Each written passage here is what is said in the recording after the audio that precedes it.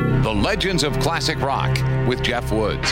When it comes to the lady legends, nobody beats the blues of Bessie Smith or the soul of Aretha Franklin. Aretha's I Never Loved a Man the Way I Love You and R.E.S.P.E.C.T. examples of how a lady sings from her soul. And long before modern-day singers like Christina Aguilera and Amy Winehouse came along, there was she who, better than anyone, married the blues and soul in a way that astounds.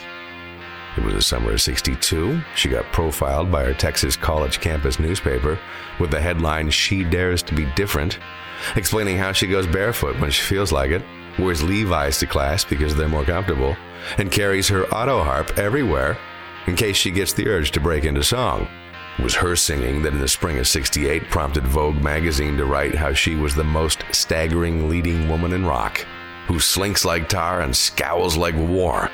She also drank like a fish, Southern Comfort, served straight up by the skeletons that rattled around her closet.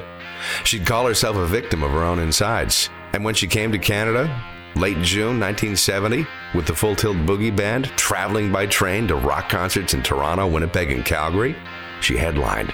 At those concerts on the legendary Festival Express were among the best shows of Janis Joplin's 27 years on Earth. The Legends of Classic Rock.